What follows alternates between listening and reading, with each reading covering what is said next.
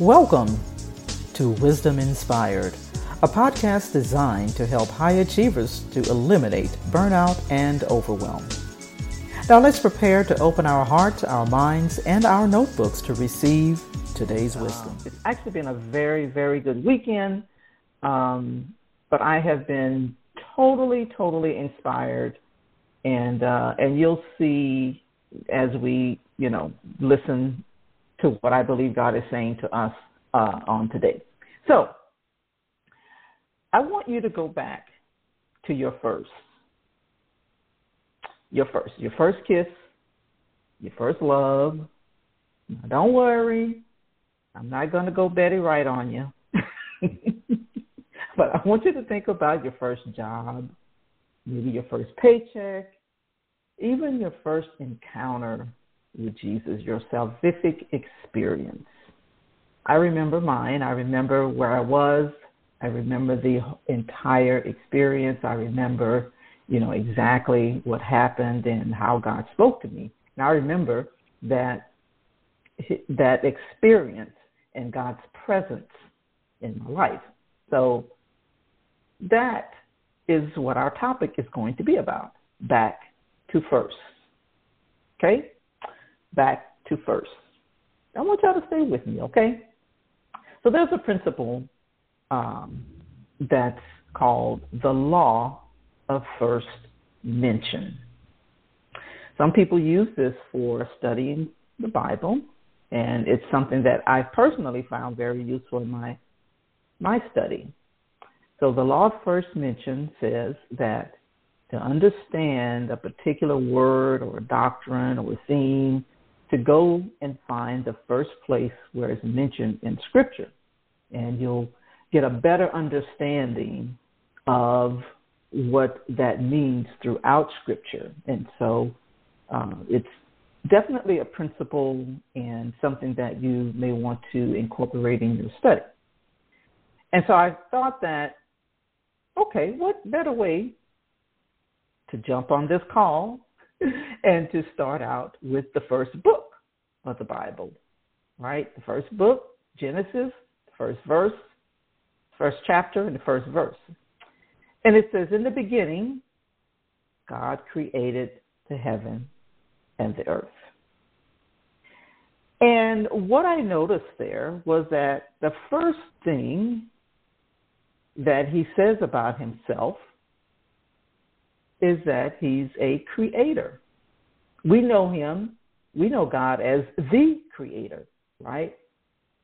But the first thing he tells us about himself is that he is a creator. And this is important because it speaks to the law of first mention, right? And so when you look at Genesis, you'll discover that it's filled with first mentions, okay, including the foundations and doctrines and concepts such as paradise. When you look at Genesis 2 and 8, he talks about paradise. He describes paradise in the Garden of Eden. He talks about the word covenant. It's first mentioned in Genesis 6 and 18. And so here he talks about the fact that he is a creator. He even lays out the creation process that he uses. He speaks and things come into being that were not even there before. There's nothing in existence that comes into existence until God causes it to come into existence. That's who God is. He's the creator, right? But he doesn't stop there. Again, he lays out the entire process of what he did. He outlines his creation process. He even puts it into three primary categories. He created creation, which was the universe, the earth, seas, etc. He creates creatures, the animals, the fowls in the air, birds, bugs, roaches, whatever. Then he creates creatures, which is us. Creators, which is us. right? Now, when we talk about creators, we're not talking about creators in the sense of us being able to create something from nothing, right? We create from what has already been created by God. Okay? First mentioned.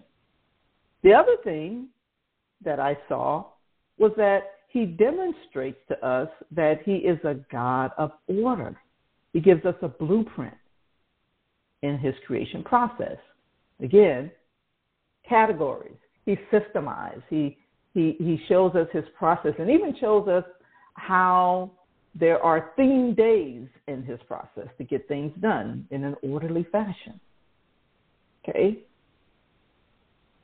Then he shows us the fact that he's a God of purpose.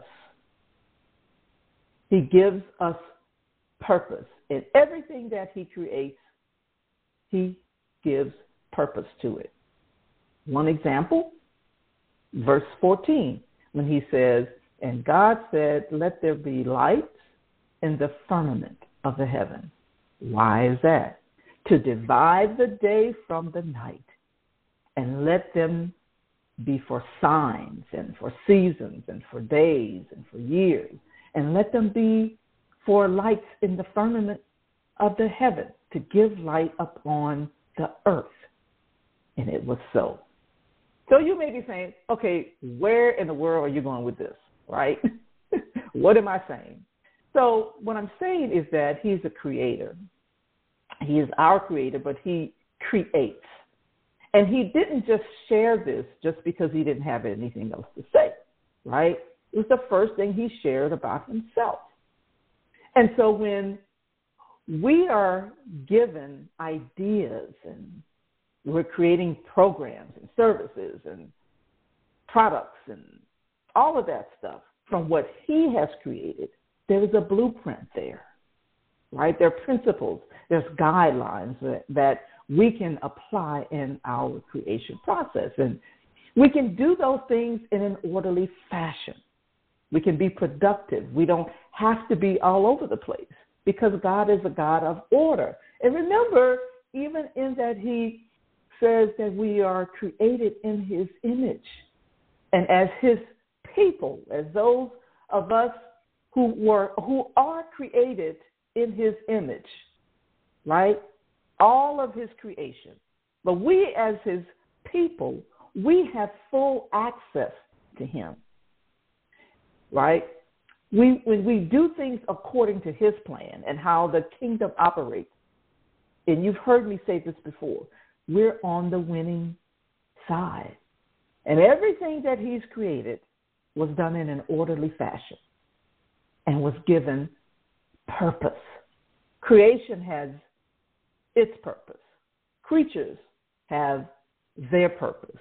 And as creators, we have a purpose. I can't serve creation's purpose, and creation can't serve my purpose. I can't be a tree, and a tree can't be me. I can't serve the purpose for which God created creatures, nor can creatures serve the purpose for what I was created to do. And so, remember I said that it's just been an amazing weekend because yesterday I attended virtual church as I normally do on Sundays. And as God would have it, my pastor was talking on the topic of meaningful success. And I'm saying all this because there's so much that I want to say that I just really got to give you just a snapshot, right? So, but as I was listening to him, a couple of things that stood out to me in the topic of meaningful success, a couple of things that stood out to me. One of the things that he talked about was staying in your spiritual lane. Staying in your spiritual lane. Remember that you were chosen to do what God chose you to do. So it is important that you stay in that lane. He said that there is a calling that's attached to being chosen.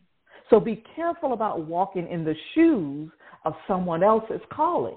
He didn't call you to do what someone else was called to do. He called you to do what he called you to do. And that there's satisfaction that comes from staying in your lane and fulfilling that calling, right? And so we experience his very best when we embrace the calling that God has for us so that we can live out his purpose for which we were created.